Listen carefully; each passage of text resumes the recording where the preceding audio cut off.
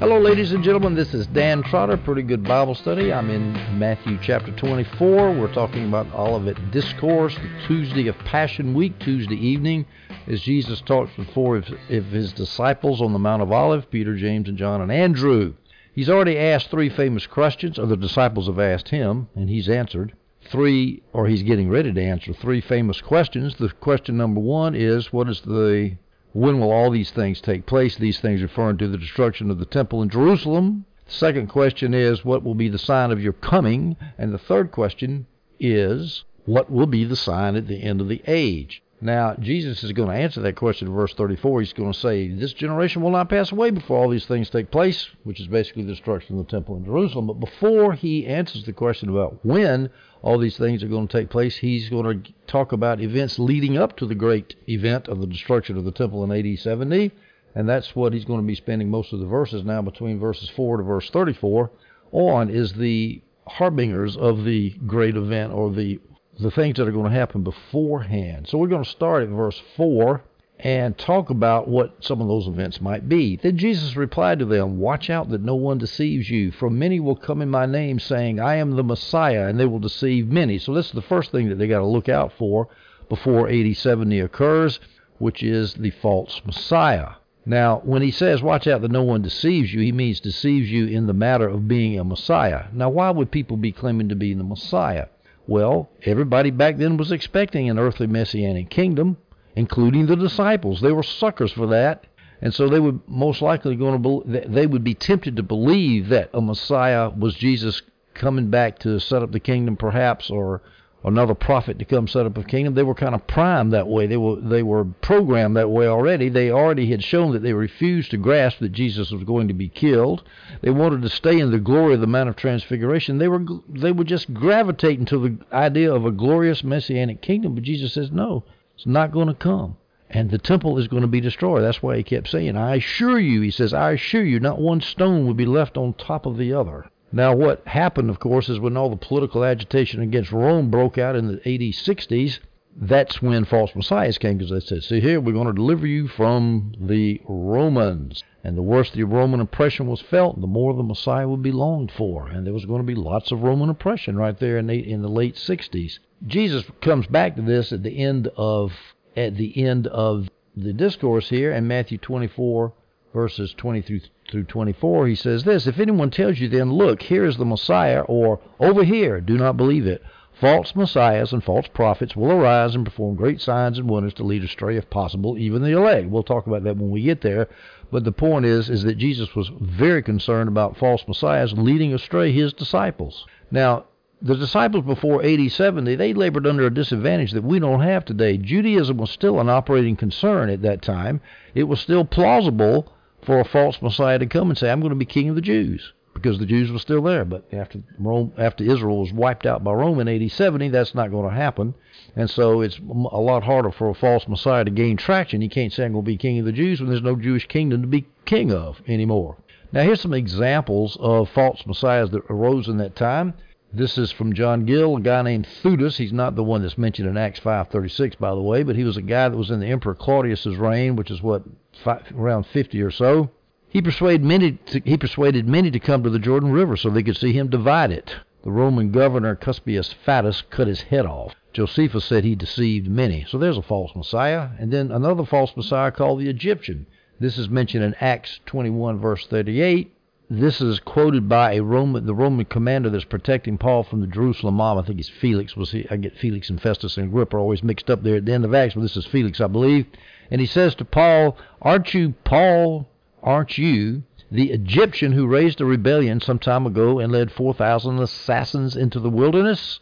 So there was somebody named the Egyptian who was a false Messiah. He had 4,000 people in the wilderness. In addition to this, we get from other sources, he persuaded 30,000 men to follow him to the Mount of Olives. 30,000 men to prepare to enter Jerusalem. Now notice the messianic implications. The Messiah was going to deliver Jerusalem from the Mount of Olives. Zechariah 14:4 says this, on that day his feet will stand on the Mount of Olives east of Jerusalem in the Mount of Olives. The walls of Jerusalem were supposed to fall down according to this Egyptian who's got 30,000 men on the Mount of Olives. The walls of Jerusalem were supposed to fall down just like the walls of Jericho did. This comes from Josephus, Jewish Antiquities, and Josephus' Jewish Wars, 2 works of Josephus, tells us about this Egyptian guy. Now, note, some people actually dispute that what Felix was talking about in Acts 21 was the same Egyptian that Josephus was talking about, but I don't. So I'm just going to assume they're the same people. And then we've got Simon Magus, the famous Simon Magus of Acts 8, verses 9 through 10. Verse 9, a man named Simon had previously practiced sorcery in that city and astounded the Samaritan people while claiming to be somebody great. They all paid attention to him, from the least of them to the greatest, and they said, this man is called the great power of God. Irenaeus, the famous Christian early church father, who mainly operated out of Lyon in southern France, said that Simon Magus was the quote-unquote Son of God and the creator of angels, he claimed. Jerome says that Simon Magus had this quote attributed to him, I am the Word of God, I am the Comforter, I am Almighty, I am all there is of God. So he's a pretty cocky fellow. Not to mention blasphemous. He performed much magic by demons, as we know from that story in Acts 8. He tried to buy the power of God. That's where we get the word simony from, clergymen buying their positions with money, just as Simon tried to buy the Holy Spirit with money. He was honored as a god. There was a statue found in the Tiber River in Rome that had this inscription, to Simon, the holy god. And most Samaritans indeed worshipped him as the supreme god. I would say he qualified as a false Messiah in this period between AD 30 and AD 70. There was a guy named Josephus the Samaritan who claimed to be the Messiah. This is the early church father Origen mentions him. And Tertullian, the earlier church father, mentions a guy named Menander. No one could be saved unless he was baptized in Menander's name. That qualifies for a false Messiah, I would think. And this is another Theudas here, not the one I just mentioned, but this is the Theudas mentioned in Acts 5:36. This is Gamaliel speaking, Paul's old teacher, Paul's old rabbi. Not long ago, Theudas rose up, claiming to be somebody, and a group of about 400 men rallied to him. He was killed, and all his partisans were dispersed and came to nothing. So there's another false Messiah. Another guy named Judas the Galilean, mentioned in Acts 5, verse 37. After this man, Judas the Galilean, rose up in the days of the census and attracted. After this man, Judas the Galilean, rose up in the days of the census and attracted the following. That man also perished, and all his partisans were scattered. There's a guy named Thomas Newton writing in 18th century London who said that there were other false messiahs that occurred under the procuratorship of Felix, the same Felix I just mentioned at the end of Acts. This is Thomas Newton's quote, many of them, these impostors, were apprehended and killed every day. They seduced great numbers of the people still expecting the Messiah. And then we've got Menachem, the son of Judas the Galilean, that same Judas the Galilean mentioned in Acts 5:37, who attracted a following in the days of the census. His son, Menachem, followed in his father's false messiahship footsteps. This guy is mentioned by Josephus in his book, The Jewish War. Quote, Menachem took his intimate friends off with him to Masada, that famous tower fortress in the desert south of Jerusalem. I've been there. It's just as advertised, very hard to get to, very high up in the air. His intimate friends, Menachem took his intimate friends off with him to Masada, where he broke into King Herod's armory and provided arms both for his fellow townsmen and for other brigands. Then, with these men for his bodyguard, he returned like a veritable king to Jerusalem, became the leader of the revolution, and directed the siege of the place. So they laid their plans to attack him in the temple, whither he had gone up in state to pay his devotions, arrayed in royal robes, and attend his suite of armed fanatics. That's, as I said, that's Josephus, and this is during the Jewish War. Then there was a guy in AD 68 who is mentioned by D.D. Warren in her book, It's Not the End of the World. She's quoting Josephus in the Jewish War. The guy named Simon, son of Gioras, Gioras, I hope I pronounced that right, Simon, son of Gioras. He was in AD 68. He was ritually executed by the Romans at the end of the Jewish War. The Romans considered him the leader of the rebellion of the Jewish War. Simon considered himself the Messiah.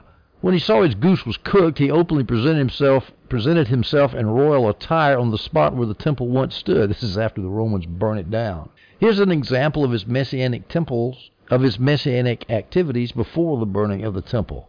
This is the quote from Josephus, quote, he withdrew to the hills, where by proclaiming liberty for slaves and rewards for free, he gathered around him the villains from every quarter, And now, when he was becoming a terror to the towns, many men of standing were seduced by his strength and career of unbroken success into joining him.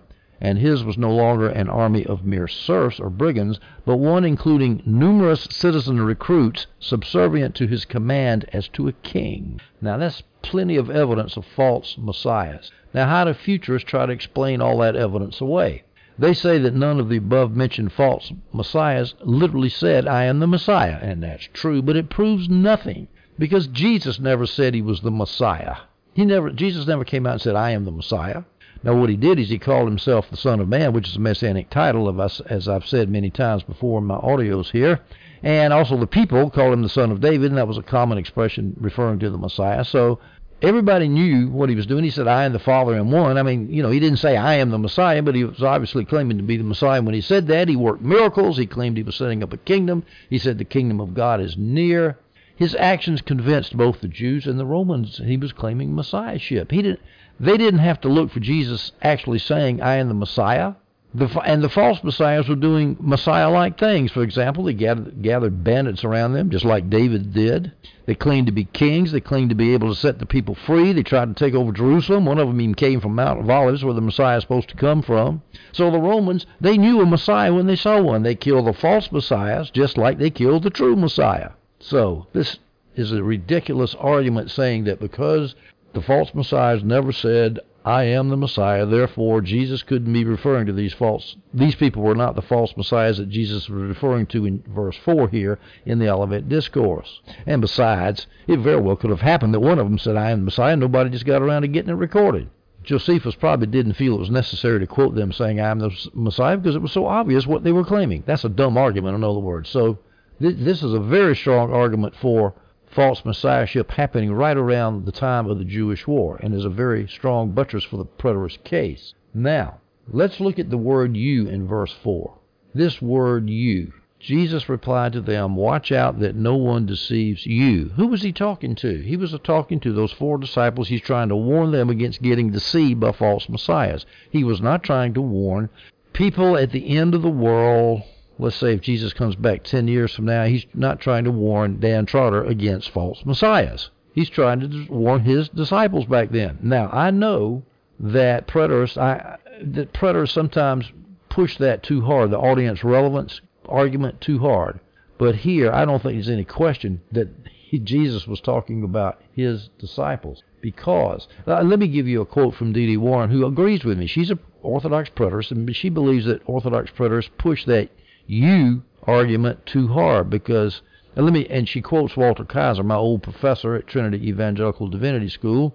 Kaiser says this, quote, the precise specificness and particularity of the Bible was not meant to prejudice its universal usefulness, but to make the principles involved all the more concrete, real, and personal. The problem of particularity occurs in other aspects of biblical studies, but even there, one can witness the Bible's own direct application of earlier historical events. The use of the first person we or us, as if the people addressed several centuries after the event took place were still participating in that ancient event, bears witness to the Bible's refusal to let the specific in particular block any appeal to universals or general applications. Thus, while there are fewer general principles than there are specific commands, this should not affect the eventual usefulness of most, if not all, of the injunctions. In other words, Kaiser's saying usually it's specific commands to the person standing right there in front of the person saying you. It's a specific command to you, not a general application to Christians 2,000 years later. He says that there are fewer times that you can use you to refer to people all 2,000 years in the future. More often, there are specific commands to the people who are being directly addressed. And I believe that this is an example of that. Jesus is talking about you disciples need to watch out for false messiahs. Why do I say that? Well, D.D. Warren points out that you've got a you, but you've got something in addition to the you. You've got a time indicator. Verse 34 says, this generation will not pass away until all these things take place. So you take that you, that Jesus, when Jesus talks to those 4 disciples, and you take the time indicator that this generation will not pass away, he's talking to the 4 disciples. And the context is the destruction of the temple. Now, Jesus said, take care that you don't get deceived. The whole city of Jerusalem in AD 70 was deceived into thinking they could beat the Romans. This is a quote from Josephus in his book, The Jewish Wars. Thus it was that the wretched people were deluded at that time by charlatans and pretended messengers of the deity, while they neither heeded nor believed in the manifest portents that foretold the coming desolation, but as if thunderstruck and bereft of eyes and mind, disregarded the plain warnings of God. So they didn't believe. They were deluded by the charlatans, as Josephus put it, the false messiahs that Jesus predicted in verses 4 and 5 of the Olivet Discourse in Matthew 24. Let's go to Matthew 24, verse 6 and 7. You are going to hear of wars and rumors of wars. All right, this is another indication of the preliminary events, the birth pangs, if you will, of the final destruction of the temple. You're going to hear of wars and rumors of wars. See that you are not alarmed, because these things must take place, but the end is not yet. That's the end of the Jewish age. It's not the end of the world. Verse 7, for nation will rise up against nation, and kingdom against kingdom. There will be famines and earthquakes in various places. And I'm going to take a lot of time to show you the wars and rumors of wars that occurred, and then I'm going to talk about the famines, and then I'm going to talk about the earthquakes. It's going to take a lot of time, but I'm going to show you how much evidence there is to show what was going on in this period between AD 30 and AD 70. The Jews themselves saw wars as a sign of the coming of the Messiah. Here's a quote from Adam Clarke. The Jews themselves say, in the time of the Messiah, war shall be stirred up in the world. Nation shall rise against nation, and city against city. Quoting a rabbi named Sohar Kadash. And here's another rabbi, Eleazar, the son of Abinah. He said this, when you see kingdom rising against kingdom, then expect the immediate appearance of the Messiah. So the Jews themselves predicted that the Messiah was going to come. They didn't understand it was going to be the Messiah coming in judgment to judge their apostate, Christ-murdering kingdom of theirs, but they had it right as far as wars and rumors of wars occurring right before the Messiah came.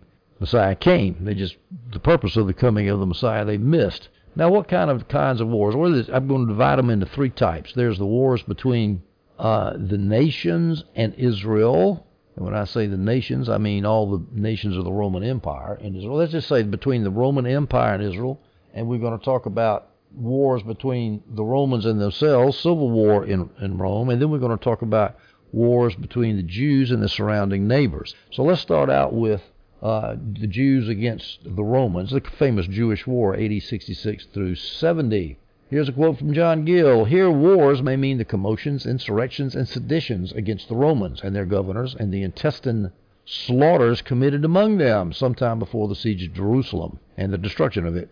Under Quirinius, the Roman governor, a sedition was raised on the day of the Passover in which 20,000 perished. That's a lot of folks in the ancient world. And then in another tumult, 10,000 were destroyed by cutthroats in Ascalon. That's a Philistine village in the Shephelah, about southwest of Jerusalem, near toward the coast. In Ascalon, 2,000 more. In Ptolemais, that's the Roman name for Samaria, the city of Samaria. In Ptolemais, 2,000. At Alexandria, that's in Egypt, 50,000. At Damascus, 10,000. And elsewhere in great numbers. The Jews were also put into great consternation upon hearing the design of the Roman emperor to put up an image in their temple. So the Jews rebelled against the Romans, and the Romans fought back and killed tons of them. And I just gave you this quote here.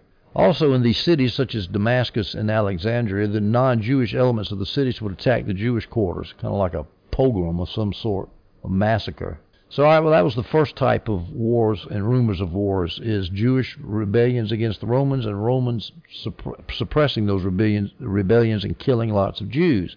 The second kind of war and rumor of war is wars between the factions of the Roman Empire. Now, this is the famous year of the four emperors, which is part of AD 68 and 69, right after Nero died. You had Galba, you had Otho,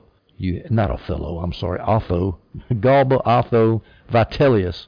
Those three emperors and their troops fought each other to the death, killing the emperors, or the emperors had to commit suicide before Vespasian took over and restored order to the empire. And that's very prominent in Orthodox preterist eschatology. It shows up in the book of Revelation. Those three governors, the year of four emperors, 68 and 69 AD. So all those took place right before AD 70. And then you got wars between Rome and its constituent nations, as nations rebelled against the Roman Empire itself. Now, the remarkable thing about all these wars that were happening is that Jesus lived in the time of the Pax Romana, the famous Roman peace That started in AD 27 when the Emperor Caesar Augustus settled the Roman Empire from all of its civil wars after the assassination of Julius Caesar and what followed. And they were living at perfect peace, and yet Jesus predicted wars and rumors of wars. And by golly, did it ever happen? The Pax Romana was necessary for a war to be a sign. Otherwise, it would just be business as usual. But because of the fact that everything's peaceful, all of a sudden, bang, all of a sudden these wars break out, then the disciples will say, that's what Jesus predicted on the Mount of Olives. That means, hey, something big's about to happen. Adam Clarke says, both wars and rumors of wars can be seen in Josephus. He mentions a quote from the Antiquities and also a quote from the Jewish War. Here's a quote. He cites those two places. And then John Gill says this, quote, especially as to the rumors of wars when Caligula ordered his statue to be set up in the temple of God, which the Jews, having refused, had every reason to expect a war with the Romans, and were in such consternation on the occasion that they even neglected to till their land. Yeah, the Caligula was getting ready to go in there and really profane the temple, and he was talked out of it, I think, if I remember correctly. But that, you can imagine, when that word got out that there was going to be a war, the Jews weren't going to put up with that. And Jesus told his disciples, don't be alarmed when you hear about all these wars about to break out. Don't leave Jerusalem prematurely because of the commotion. Stay there and keep preaching the gospel. That's what he's saying. And as I mentioned earlier, I'll mention it again, the end is not yet. When you see rumors of war, the end is not yet. He means the end of Israel, the end of the rabbinic apostate Jewish order, the end of the Pharisees and the Sadducees. It's not the end of the world. Now, this word nation, when nation will rise against nation, that could be translated as tribe or ethnic group, because the word is ethnos, which means a tribe, a people group. In Chinese is minzu, which is literally min is people, and zu is group, a people group. So it doesn't necessarily mean a nation state. It could be people within the Roman Empire fighting each other. So let's read another quote from the Jewish War and Jewish Antiquities of Josephus. Quote, the country also in various districts was a prey to disorder, and the opportunities induced numbers of persons to aspire to sovereignty. And so Judea was filled with brigandage. Anyone might make himself king as head of a band of rebels whom he fell in with, and then would press on to the destruction of the community, causing trouble to few Romans, and then only to a small degree, but bringing the greatest slaughter upon their own people. Well, actually, the point, making distinctions about who was fighting who, whether it was nations within the Roman Empire, ethnic groups within Roman, and the Roman armies fighting the Jews and all, it doesn't make any difference. The point is, and whether it's wars in the Roman Empire war or the Jewish war itself, all of that doesn't make any difference. Just the point is there was going to be a lot of war going on after the Roman peace. And the disciples were supposed to not be afraid, because it would be frightening if you think the Roman Empire is about to break up. You can imagine how frightening that was. And being in the midst of the Jewish war, that would be pretty frightening too. Jesus said, don't worry about it. Don't be alarmed. We're going to see later how he planned on getting the Christians out of Jerusalem before it fell, which is one of the best arguments for a preterist interpretation of the Olivet Discourse. All right, that's wars and rumors of wars. Now, I mentioned also nation rising up against nation and kingdom against kingdom, where the Roman Empire is fighting itself, kingdom against kingdom, and nation rising up against nation, ethnic groups rising against ethnic groups, all the ethnic groups in, for example, Damascus and Alexandria, slaughtering the Jews, and so forth. All right, so we've got wars and rumors of wars. Now let's look at famines and earthquakes. Let's start with famines first. Well, actually, I'm not finished. Let's look at some nations fighting with each other. Some more quotes from John Gill. There were great commotions in the Roman Empire between Otho and Vitellius and Vespasian, and at length the Romans rose up against the Jews under the latter and entirely destroyed them. Adam Clarke says this, there was civil war in Italy while Otho and Vitellius were contending for the empire. That's the year of the four emperors. I've already said that, but I'm just giving you some more quotes. Sure, I'm not making this up. Here's a quote from Tacitus by way of Gary DeMar and D.D. Warren. Quote, disturbances in Germany, commotions in Africa, commotions in Thrace, insurrections in Gaul, intrigues among the Parthians, the war in Britain, the war in Armenia. That's because the Roman Empire was breaking up. So everybody's fighting everybody, nation against nation, ethnic group against ethnic group. All the ethnic groups that made up that polyglot Roman Empire fighting each other. All right, here's another quote from Tacitus, the famous Roman historian, by way of Ken Gentry. Quote, the history on which I am entering, this is just following Nero's death in 68 AD, is that of a period rich in disaster, terrible with battles, torn by civil struggles, horrible even in peace. 4 emperors failed by the sword. That's the year of 4 emperors. There were 3 civil wars, more foreign wars, and often both at the same time. Bad times in the Roman Empire. Here's another quote from Josephus in his book, The Jewish War. Every city was divided into two armies encamped against one another, and the preservation of the one party was in the destruction of the other, so that the daytime was spent in the shedding of blood, and the night in fear. It was then common to see cities filled with dead bodies, still lying unburied, and those of old men mixed with infants, all dead and scattered about together. Women also lay amongst them, without any covering for their nakedness. You might then see the whole province full of inexpressible calamities, while dread of still more barbarous practices were threatened, was everywhere greater than what had already perpetrated. So, you get the idea. Nation is fighting against nation. There's wars everywhere, and when there wasn't war, there was a rumor that a war was about to start. That was an example of other nations fighting themselves within the Roman Empire. Here's some example quotes referring to nations fighting with Israel. Here's John Gill. The Jewish nation rose up against others, the Samaritans, the Syrians, and the Romans. Adam Clarke continues. This pretended the dissensions, insurrections, and mutual slaughter of the Jews and those of other nations who dwelt in the same cities together. This is ethnic group rising up against ethnic group, nation against nation. In the cities, the Jews were just a part of the cities, and the other ethnic groups grew up and they slaughtered them. How about the Samaritans? The Samaritans murdered some Galileans going up to a feast in Jerusalem while Cumanus was procurator in Syria. And here's another quote from Adam Clarke. There was dissension in Caesarea, where the Jews and Syrians contended about the right of the city, which ended there in the total expulsion of the Jews, about 20,000 of whom were slain. The whole Jewish nation, being exasperated at this, flew to arms and burnt and plundered the neighboring cities and villages of the Syrians, making an immense slaughter of the people. So now you got the Jews against the Syrians. The Syrians in return destroyed not a less number of the Jews. At Scythopolis, that's right, south and west of the southern end of the Sea of Galilee. At Scythopolis, they murdered upwards of 13,000 people. At Ascalon, that's southwest of Jerusalem, the Philistine city, they killed 2,500. At Ptolemais, they slew 2,000 and made many prisoners. That's in north of Jerusalem in the city of Samaria. Ptolemais is the Roman city of Samaria. The Tyrians also put many Jews to death. That's outside of Israel to the north in Lebanon, present-day Lebanon on the coast. The Tyrians also put many Jews to death and imprisoned many of the people and imprisoned more. The people of Gadara did likewise. That's to the eastern side of the Sea of Galilee and southeastern side.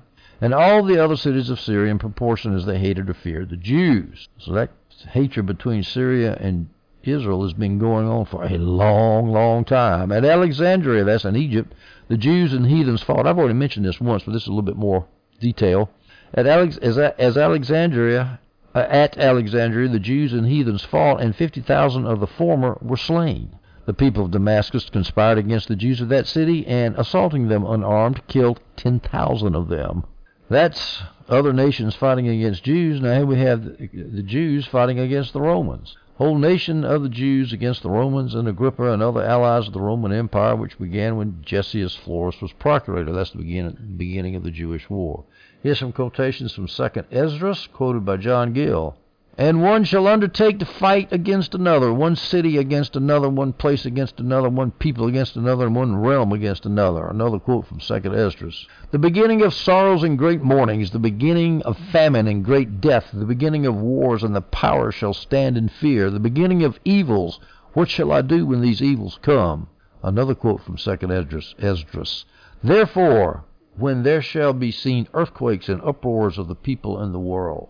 All right, now, so much for wars and rumors of wars. I think I'm overkilling it here because everybody assumes this is referring to the end of the world. No, it wasn't. It was referring to right before Jerusalem fell in AD 70. And I was talking about famines. Here's an example of a famine in that period between AD 30 and AD 70, Acts 11:28.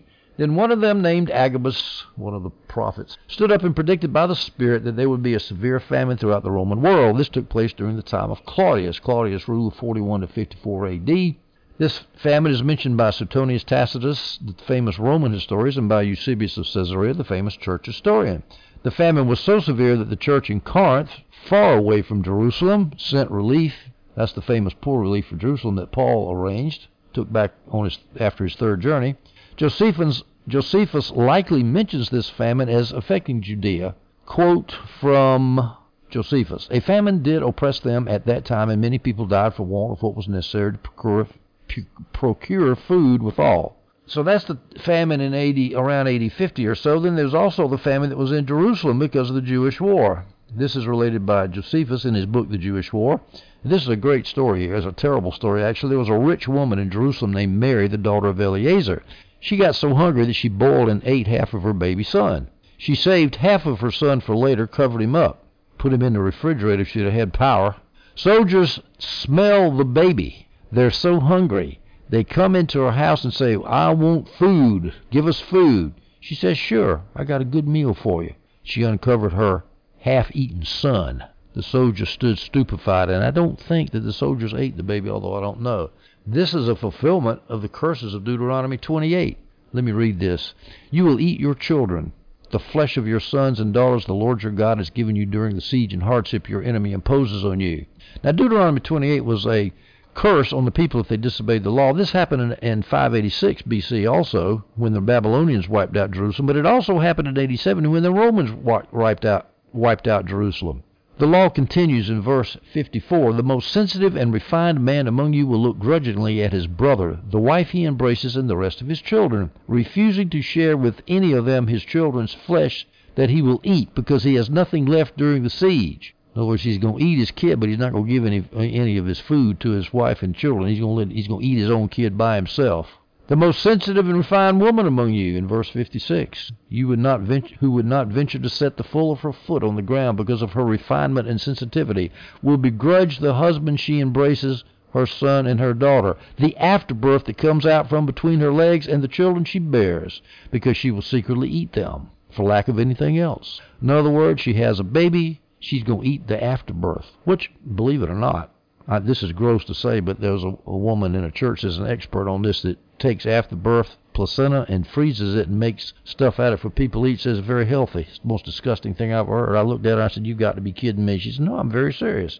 Well, so the woman is starving to death. She's eating her own afterbirth and her kid that came with the afterbirth, but she's not going to share it with her other children and her husband. Now, that is the most grotesque description of a siege you could ever imagine. Well, it happened. Josephus records it in AD 70. This literally came to pass. These famines were so severe that many died. Here's a quote from the Antiquities of Josephus, cited by Adam Clark. Then did the famine widen its progress. This is the famine in the Jewish War. And devoured the people by whole houses and families. The upper rooms were full of women and children that were dying by famine. And the lanes of the city were full of the dead bodies of the aged. The children also and the young men wandered about the marketplaces like shadows, all swelled with the famine, and fell down dead wheresoever their misery seized them. Quoting some more from the Jewish Wars of Josephus. As the famine grew worse, the frenzy of the insurgents kept pace with it, and every day these horrors burned more fiercely, for since nowhere was grain to be seen, men would break into houses, and if they found some, they mistreated the occupants for having denied their possession of it. If they found none, they tortured them as if they had concealed it more carefully. Proof whether they had food or not was provided by the physical appearance of the wretches. Those still in good condition were deemed to be well provided with food, while those who were already wasting away were passed over, for it seemed pointless to kill persons who would soon die of starvation. Many secretly bartered their possessions for a single measure of wheat if they happened to be rich, barley if they were poor. Then they shut themselves up in the darkest corners of their houses. In the extremity of hunger, some even ate their grain underground, while others baked it, guided by necessity and fear. Nowhere was a table laid. The food was snatched half-cooked from the fire and torn into pieces. Now, with descriptions like that, you see why you should read Josephus. Read everything he wrote, especially when he wrote the Jewish War, about the Jewish War. The book, The Jewish Wars, is what you should read. It's absolutely mind-boggling. Here's another quote from Josephus in the Jewish War. Then did the famine widen its progress, and devoured the people by whole houses and families. The upper rooms were full of women and children that were dying by famine, and the lanes of the city were full of the dead bodies of the aged. The children also and the young men wandered about the marketplaces like shadows, all swelled with the famine, and fell down dead wherever their misery seized them. So Jesus predicted that famine would come before the end, and all these famines I just read you about happened right before the end, AD 70, when the temple went down. He also predicted earthquakes would come. Now, the Greek word there is shaking, seismoi, And so some people say that refers to political commotions. Well, maybe, but I don't think so. I think it's talking about physical, geographical earthquakes. And here's some examples of that happened during the run-up to the Jewish War. There was one in Crete in the reign of Claudius, according to Adam Clark. There's one in Laodicea, Hierapolis, and Colossae. This is in Phrygia, which is kind of the central southwestern part of Asia Minor. Present-day Turkey, they were all destroyed by earthquakes. The whole towns were destroyed by earthquakes in the time of Nero. The famous Colossae, where the Colossian church was, gone. This is from Tacitus, the Roman historian. There was an earthquake at Smyrna in Miletus, Chios, and Samos. Miletus is on the southwest coast of Asia Minor. Chios and Samos are islands off the coast. The western coast of present-day Turkey. Smyrna is in the western portion of Turkey. Earthquakes. There was one at Rome. There's one in Campania in Rome. There's one in Judea. Adam Clark is quoting Josephus in the Jewish War. This earthquake was accompanied by a dreadful tempest, violent winds, vehement showers, and continual lightnings and thunders, which led many to believe that these things portended some uncommon calamity. Yeah, like the destruction of Jerusalem. Josephus also said the constitution of the universe was confounded for the destruction of men. And then, of course, there's the famous Pompeii, which was damaged in 63 A.D., which was right before AD 70, the end of the Jewish age. When the end came, Jesus said that there was going to be earthquakes before the end. How about Pompeii? That was a famous... Well, excuse me, I'm thinking about the volcano that destroyed Pompeii. This is an earthquake that damaged Pompeii very much. Now, here's a quote from Seneca, the famous Roman philosopher who was Nero's advisor for a long time, the Stoic philosopher Seneca. Quote, "How often have cities in Asia, how often Achaia, been laid low by a single shock of earthquake? How many towns in Syria, how many in Macedonia have been swallowed up? How often has this kind of devastation laid Cyprus in ruins? How often has Paphos collapsed? Not infrequently are tidings brought to us of the utter destruction of entire cities." So you see, Jesus' prediction of earthquakes before the end came it took place. It happened. Now let's look in our parallel passage to this verse in Matthew's version of the Olivet Discourse, Luke 21, verse 11. "There will be violent earthquakes and famines and plagues in various places, and there will be terrifying sights and great signs from heaven." So Luke adds a few details. He adds two of these birth-pang signs, plagues and terrifying sights, great signs from heaven. I'm going to assume that the terrifying sights and great signs from heaven were astronomical events. So let's see, did plagues happen? Well, here's Suetonius, the Roman historian. In a single autumn, 30,000 deaths from plague were registered at the temple of Libitina. This is I don't know where that, I think that's in Rome somewhere. Tacitus says at Rome, a plague devastated the entire population. The houses were full of corpses and the streets of funerals. Now, Jesus did mention things that will happen in the Roman Empire, because remember, the Jewish nation was part of the Roman Empire. So don't let that throw you. Say, well, that didn't have anything to do with Jerusalem. No, it had something to do with the Jews. They were Romans, too. All right, these supernatural phenomena, these terrifying sights and great signs, you notice it says terrifying sights and great signs from heaven, Luke says in chapter 21, verse 11, from heaven, these terrifying sights and great signs. Well, you know, in the ancient world, comets and eclipses and things like that. In China, for example, it meant the end of the emperor, and all over the ancient world, it meant a disaster or something bad's about to happen. Now, I'm going to assume that these signs and great signs were astronomical events. Now, here are two examples that happened. There was two comets during Nero's reign. And, of course, the ancients felt comets were frightful omens of disaster.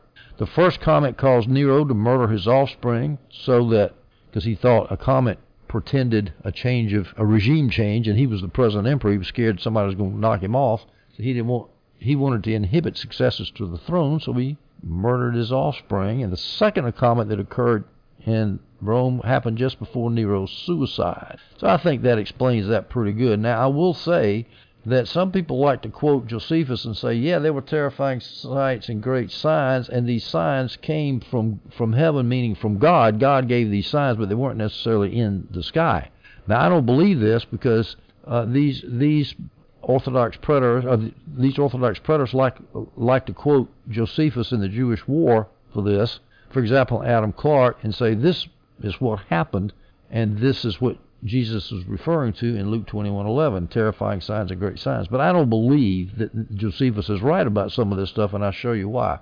All right, here's the sign, the first thing that Josephus mentions. First, a star hung over the city like a sword, and a comet continued a whole year. Well, that's a heavenly sign. I can buy that one, no problem.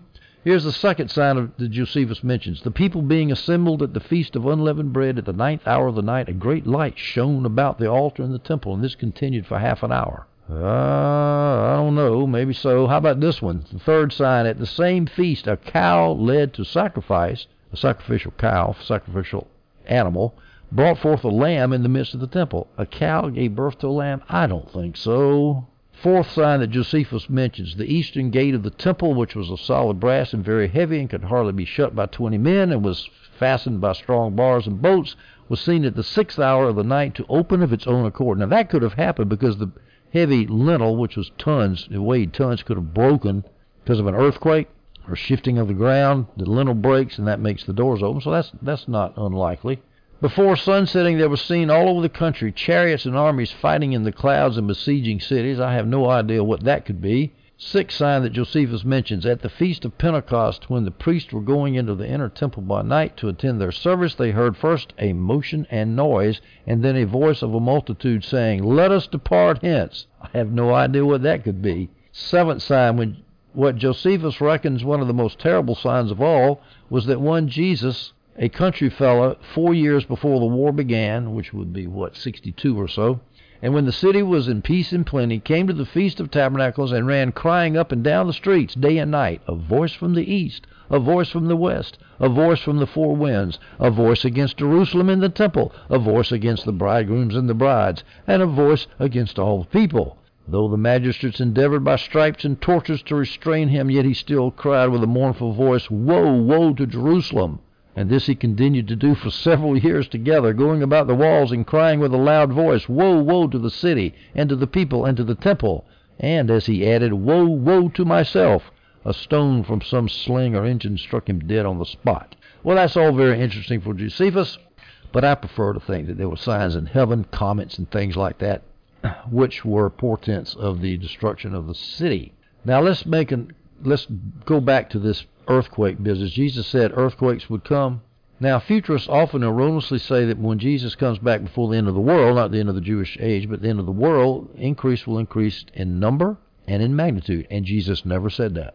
He didn't say a word about earthquakes increasing. He just said there were going to be earthquakes. There will be famines and earthquakes in various places. That's all he said. He didn't say there are going to be more earthquakes, and he didn't say there were going to be bigger earthquakes than the world's ever seen.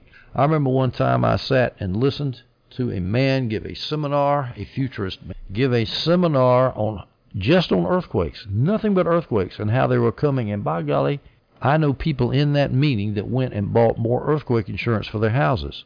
Total waste of money, in my humble opinion, because Jesus was talking about earthquakes that happen. Remember, all these signs are tied to, all these things will take place when?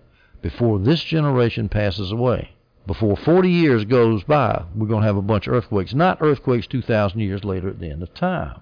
And besides, it's hard to say that earthquakes today are increasing, because you can say about the earthquakes that happened around 8070, this is a quote from Edward Hayes Plumptre, 1897. He says this, quote, "Perhaps no period in the world's history has ever been so marked by these convulsions as that which intervenes between the crucifixion and the destruction of Jerusalem." Gary DeMar says of that period, the number of earthquakes during that era, 8030 to 8070, the number is staggering. Well, how do futurists come up with this idea that earthquakes are going to increase? Because verse 8 says, all these events are the beginning of birth pains. And they take the analogy, the metaphor, too far. Birth pains do increase as time goes on, but that wasn't the point of the metaphor. The point is that these famines, these earthquakes and wars and rumors of wars are just signs that the baby's about to be delivered. And, of course, the baby being delivered is Jerusalem being destroyed. These are just the signs, so don't think the baby's coming. Don't think that Israel's going to be destroyed just because you see a few famines and earthquakes and wars. That's the end of this audio. We'll take up the Olivet Discourse at Matthew 24, verse 8 in the next audio. I hope you enjoyed this one.